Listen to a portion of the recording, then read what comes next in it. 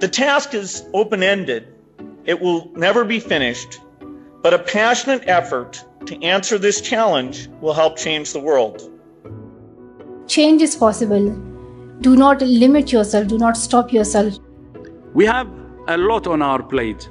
To succeed, we must transform. Hello and welcome to Meet the Leader, a podcast where the world's top pioneers, change makers, and experts share the projects that excite them and the habits they couldn't work without. I'm Linda Lacina of the World Economic Forum, and each episode of Meet the Leader will talk with people doing the tough work of making change happen. These top names will tell us about the problems they're tackling and the lessons they've learned. There will also, I promise, be book recommendations. This is the first ever episode of Meet the Leader, and at the start, you heard the voices of Malala Yousafzai, Nobel Prize-winning activist, Bill Gates, founder of Microsoft and the Bill and Melinda Gates Foundation, and Dr. Tedros, the Director General of the World Health Organization. I picked those quotes myself because I like things that speak to determination and resilience, qualities that I think leaders need, and qualities I don't think we talk nearly enough about. They're easy to overlook. And in our conversations, I hope to unearth other unsung personal qualities, traits, and habits that underpin any big change. Today, our leader is Dario Gil. He is the director of IBM Research, one of the world's largest research labs, and home to one of the world's most powerful supercomputers. During the pandemic, IBM led a special global consortium that made the world's supercomputers available for free to researchers around the world to help fight the virus. The project got Dario thinking about the need for a science readiness reserves, a new super squad of scientists who could join together solely to prevent future calamities with the best technology at their fingertips. Dario will talk to us about why we need this super squad and how it will help the world. He'll also tell us what he's learned so far about what makes great collaborations tick and why he blasts Bach on the way into work. But first, we'll start with that super squad, the Science Readiness Reserves. The idea of the Science Readiness Reserves takes a bit of inspiration to what happens in a different context. Let's look at the idea in the military that you can call in the context of a national emergency. Could we mobilize a group of volunteer scientists that engage in coordinated planning ahead of the emergency, like a pandemic or even a meteorite, so that we can put forth a plan for how we would work together to respond when we were called upon? It seems surprising to me that something like this didn't already exist, that there wasn't already some sort of mechanism where all the world's scientists were tapped into the world's best technologies to prevent us from things like meteorites and other crises. Why doesn't it exist, Dario? Yeah, I think it's a great question. When you mention to people and colleagues the idea, I think that's a very normal response. It says, like, doesn't that exist? Isn't that in place already? And no, it doesn't, surprisingly. So here's a fact that is interesting to me. If you look at, for example, in the case of the United States, I mean, maybe in other countries could be similar. The United States spends about $600 billion a year in R&D. If you look at where that money is spent, about 70% of the R&D spent is in the private sector. So that tells you something interesting. It tells you that the scientific and technical capacity of the nation is broadly distributed between federal labs, academia, the private sector. And if you generalize that thought and you say, when we deal with an emergency, let's say a pandemic, today, we have a model where we say, who is responsible for dealing with that? And you would say internationally, like the World Health Organization, the WHO. Within the context of a country like the United States, you would say, well, the CDC as an example. But the reality is that you need to tap into expertise and talent that is very distributed. And that coordination mechanism, that ability to activate that talent towards solving problems when we're dealing with an emergency, is really not there. It is left as an exercise to the reader, so to speak, that in the moment of the crisis, we got to self-organize and there needs to be a coordination mechanism. So you're right. Surprisingly, it doesn't exist, but it ought to. I think what's also interesting about this is that I think we've seen it through the coronavirus pandemic, that some of leadership is invisible. The coordination aspect, who do we get in the room? Why is it so important for people to have an idea of the collaboration required to solve and prevent big problems? Well, because to be able to mobilize our talents and resources, it requires leadership and coordination. I mean, we know it even in our private context. If we have to organize a wedding, right? Let's just say that, like how many stakeholders need to come together, right, to get that done. So imagine a response to something as sophisticated and difficult as a pandemic. I'm a big believer on the power of leadership and institutions, right? Because, the higher the quality of the institutions we have in a society, the more we are able to respond and create, opportunities for everybody. So, and we should not be satisfied that all the institutions that we need have been invented and created. As we confront new challenges, part of their creativity and the innovation that has to be present in society has to be the willingness to modify and improve existing ones, and sometimes to create net new ones. If you look at after a major crisis like World War II, many of the really important scientific institutions were created right after that. In the context of the United States, for example, the National Science Foundation. I serve on the National Science Board of the United States, and that's a good example of something that was created following the World War, where the societal need that was being pursued was, how do we keep mobilizing scientific talent, but in the context of peace? So an institution had to be invented. And I think in a similar situation, right now, we got to do the same thing. The creativity of how we're going to work with each other, reflecting that talent is distributed. And that's what's new in the 21st century. It's not about one single institution that is going to solve our problems, but a different way to collaborate with one another. You had a special initiative during the beginning of the coronavirus, which was harnessing the world's supercomputers, and that sort of helped inspire the Science Readiness Reserves. Can you tell us a little bit about the consortium, sort of how that sort of helped spark this idea of the reserves and why it was needed? Yeah, you're totally right. I mean, that is where the idea came from. And so the COVID-19 High Performance Computing Consortium got originated in March out of a simple idea that if we need to discover faster, in this case, treatments, a cure, approaches to understand the data we were generating, computers can help. Computers can be a means to accelerate virtual experiments so that when we actually have to do the physical experiment, we can conduct them more efficiently. And a special type of computers that are particularly helpful are supercomputers. Mm-hmm. So we said, well, supercomputers, again, are in different places, right? They're distributed in national labs, in the National Science Foundation. NASA has them, IBM has them, Microsoft and Google and Amazon and universities. So why couldn't we come together, aggregate computing power, and make it available to the best scientists that had a need, and to do it with greater speed?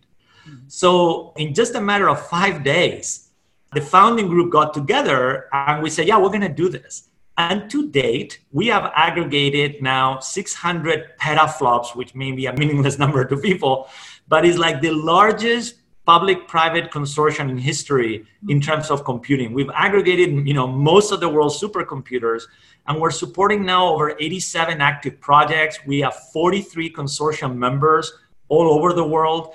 And it's been really remarkable how on a volunteer basis, everybody just basically raising their hand with no legal contracts, we have been able to create a new institution of sorts to be able to do this rapid matching. And to help people understand how a supercomputer was helpful in the crisis, can you tell me a little bit about the impact that it had on researchers' projects? If you look at one of the early pieces of work that was done at a place called Oak Ridge National Laboratory, working with researchers at the University of Tennessee, one of the things they did is they needed to find, a part of the scientific task of fighting the coronavirus is to find small molecules, as an example, that could bind to the virus and deactivate it. But if you look at the sea of molecular compounds that are available to you that could interact with the virus, it's just massive. Mm-hmm. So they use these supercomputers to be able to screen thousands and thousands of potential compounds and then be able to down select, the dozens of compounds that were the most promising that could bind. If you did it in a normal computer, it would take you many, many, many months to do it. They were able to do that in under 2 days. Mm-hmm. And as a consequence of doing that, then you can guide the experimental teams and says, don't try these thousands, try these 70 or these 30 or these 10. So that's a really wonderful example of saying Normal computer takes you a long time, compress the time, and then be able to guide the experimental work as a consequence of doing that. And why is it particularly important to be mobilizing the scientific community? Why is that particularly important to be mobilizing for prevention? I'm a passionate believer that science and scientific thinking needs to be elevated and scaled through all aspects of society. If you look at the highest level of decision making, both in the context of political systems, but also in the context of business, I think it's fair to say that economic thinking, legal thinking, even military thinking are the kinds of approaches to how we look at the world that today are dominant. Mm-hmm. And I think scientific thinking needs to be a co-equal. Look at the context situation that we have right now. We don't know what the world is going to look like. We don't know all the consequences and the changes. When the paradigm you're confronting is one of not just learning from what happened in the past, but discovering what needs to happen or what ought to occur, the scientific method is one of the most powerful ones we know around how to discover what's new.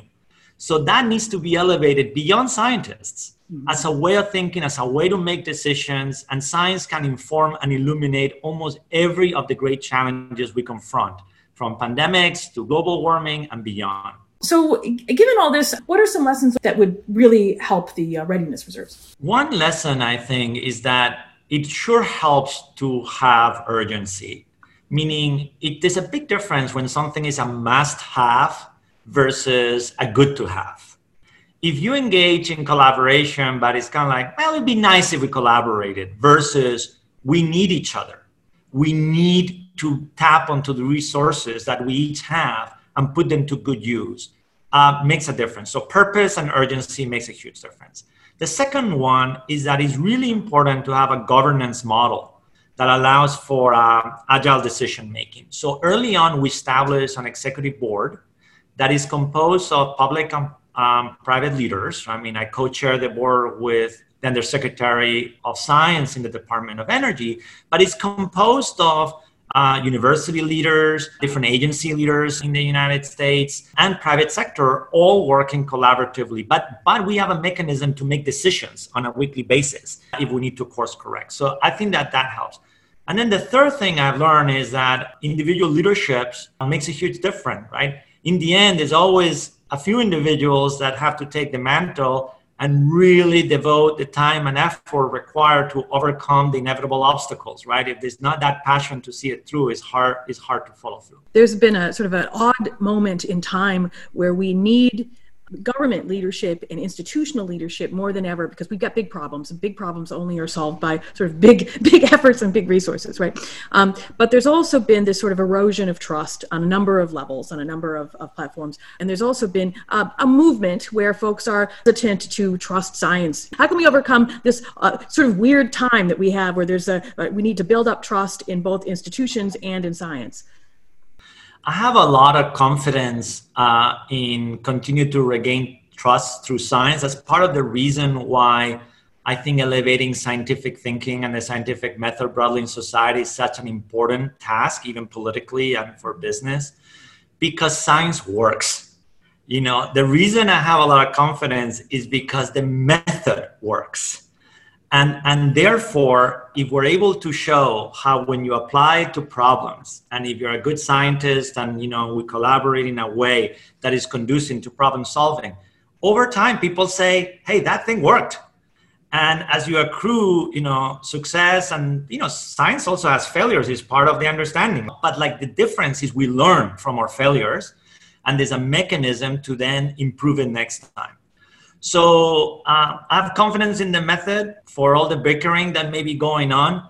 In the end, people know that it's going to be science that gets us out of this crisis, that every other thing that we're doing it's just buying us time until there's an actual structural solution, which is going to be a treatment and a vaccine. And that is going to be enabled by science. I want to pick up a thread you mentioned earlier with putting scientists sort of at the forefront of making solutions. How important is it for people to see scientists as role models and public leaders? Hugely important. Hugely important. We were talking before about economic thinking and legal thinking. Just look at in the context of television or radio or like the op-eds we write or events. Economists and lawyers and so on are ever present. We see them all the time. We engage and we see in dialogue. How often do we see it for scientists absent moments of a crisis or emergency where you're actually right? You say, oh, I have a problem. Call them in for a minute and then please leave the room. I guess my recommendation is no more leaving the room. They need to be part there. Then the scientists themselves, ourselves, we have a responsibility to engage broadly beyond the scientific thinking. We need to make ties and establish connections with each other and not live in a rarefied world. In the end, we're citizens like everybody else, and we have a responsibility to one another. If you could say one thing about collaboration, what is it? What have you learned? I would say collaboration is a methodology within the context of achieving a goal. I look at 4 things. I say, what's a common purpose? So where are we going? Where are we trying to achieve? And clarity on that. The second one is team and team composition. What is the highest quality team that we can form and the incentives we're going to create with each team? The third piece is the infrastructure. Are we going to equip that team with the resources from an infrastructure perspective to accomplish the goal? In the context of the high performance computing, if we don't give them supercomputers, they're not going to accomplish the goal. And the fourth element is the funding model, the sustainability of the enterprise. How are we going to pay for it? How is it going to last over time? And it sounds kind of trivial when you list them like that, but so often I encounter environments where people have a good vision and no team, or they have a vision and a team and no money, or they have money and no vision. And to get all 4 things correct is I talk about having the 4 legs of a table, and then it's stable if you leave something on it or you build on it. But if one of the legs is not there, the table is always tilted and things are always slipping off the table. And you're constantly trying to pick up what's falling as opposed to focus on building something above it. If we've done everything right and the Science Readiness Preserves is in place, how is the world different? What is the sort of the before and the after that we could expect once something like this would be sort of really up and running? Well, I think the outcome that we would seek is that we would be able to anticipate and respond to crisis much faster and more efficiently than before. I mean, let's go back in the context of a military when let's say there's a hurricane or some big event that is happening and you activate a reserve to be able to, move massive amount of sand and be able to distribute food and so on. The reality is that you're responding faster, you're saving lives, and you're allowing people to get back to their normal life with greater speed. So I think that that's what allows us to do better thinking, better decision making, and in the end, a faster response and bringing the world back to its normal state. In many other situations, what we're looking at is improving the quality of response. I was reading an article recently about the challenges in general of coronaviruses, right? In general, and like how they're going to continue. We're going to be able to confront this many, many times. And there was this line that I really like. It says, in the end, it's going to be our wits against their genes. And the reality is nature in this aspect is totally agnostic about us, right? It's going to continue to mutate. So the only mechanism we have is to outsmart it and to be sophisticated enough to understand it and do something about it. Say it doesn't happen. Worst case scenario, what does the world look like 2030? Well, today we respond with the institutions we have, right? So we're going to continue to respond with the resources that we've put in place. And I think what I would ask then everybody is to reflect of whether we do feel that we have the institutions that we need to confront the challenges ahead. Mm-hmm. And my belief is that something like this and versions like this are inevitable because talent is distributed. And in the current context, it's not about a magical single place that will figure everything out. It's about saying, hey, how are we going to tap and coordinate and aggregate talent and resources when we need it in ways that make sense, that is not impossibly difficult, right? And I think some version of this we're going to have to figure out. But the network dimension of how we come together is really the great task ahead in terms of institutional innovation. What is something that you've read that you think that everybody should be reading? Maybe it changed your mind. Maybe it just sort of stuck with you and you recommend it. What's a book that everybody should be reading in your opinion? I just finished this weekend a book by Michael Sandel called The Tyranny of Merit. It's an analysis of the dark side of meritocracy and how, according to Sandel, it really has contributed directly to some of the poison in our politics that we experience and some of the crises that we're witnessing. So it's a very, very interesting argument that I encourage everybody to look at, because first order, it seems counterintuitive. Like, don't we all want a meritocratic ideal? And shouldn't that be the basis by which we organize society? But I think in his reflection and analysis, if you look deep down, a number of consequences are very problematic. First of all, for the winners, in quotes, of the meritocratic system, it creates a form of hubris where they think their success is solely theirs. Mm-hmm. And more importantly, for the losers, in quote, of the meritocratic system, it passes a judgment that it says you did not rise because you did not deserve it. And that inherent tension of a system designed around the meritocratic ideal can cause a fracture of society in its own right. Perhaps best expressed in the context of the book around the thought that the claim that the answer to the future of a country is that 100% of the people should go to college, as an example. When the reality of it in the context of the United States, as an example, 2/3 don't have a college degree. So credentialism from that aspect of it as the only avenue for progress ultimately leaves the majority of the population behind. What's a habit that you personally swear by, and how does it help you be successful in your work? Listening to Bach every day. For me, Bach I really believe that it truly orders my mind. So I love doing that every day, and I recommend it for everybody. And in that ordering of your mind, how is your day different? I have to sort of do domain switching so quickly from meeting to meeting and so many different contexts. And any attempt to try to have sort of like this even keel and to be in the moment, I think it requires that kind of mindfulness and sort of awareness of your emotions and what is sort of behind that, maybe residual aspects from previous meetings or previous tension or previous things that you've been dealing with. So that aspect of emotional management as a means to accomplish the goals when you have to do context switching very rapidly, I think is extremely important. I always listen in the morning, driving in, and also at night.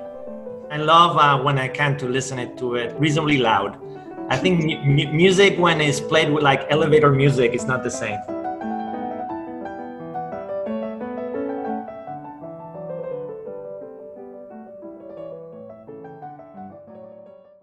Coming up next week on Meet the Leader, we'll talk to Brian Moynihan, the CEO of Bank of America, who helped drive the creation of a core set of metrics that help companies measure how they're doing well for society. Here's Brian talking at the launch of the ESG metrics at our Sustainable Development Impact Summit last month. What these metrics represent is the progress that society wants companies to make. The ones doing the right thing and making progress in whatever goals they set should be invested in and should be encouraged to keep going. The ones who either haven't disclosed or aren't making progress, people should ask them, when are you going to make the progress? And don't forget to check out the other great podcasts put together by my colleague Robin Pomeroy. Here's a teaser from The Great Reset, a podcast about building back better after the coronavirus pandemic. COVID-19 pandemic has without a doubt been the greatest disruption to education that the world has ever seen. Welcome to The Great Reset, a podcast from the World Economic Forum that looks at how we can build a cleaner, fairer, smarter world after COVID-19. This week, education. The pandemic has transformed the way we teach and learn. In this episode, we talk to the Sesame Workshop about the impact on young children. COVID is both an opportunity and an alarm bell to say if we don't invest in education, it will be at our peril. And we'll hear how the Muppets are helping children around the world cope with the pandemic and continue their education despite it.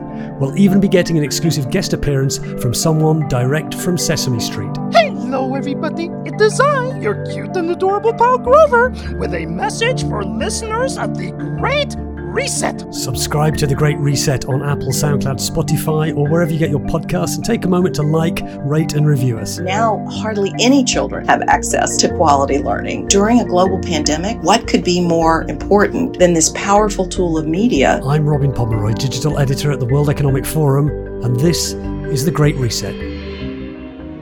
That was Robin with the latest episode of The Great Reset. Get that and all of our World Economic Forum podcasts on Apple, Spotify, and other top platforms.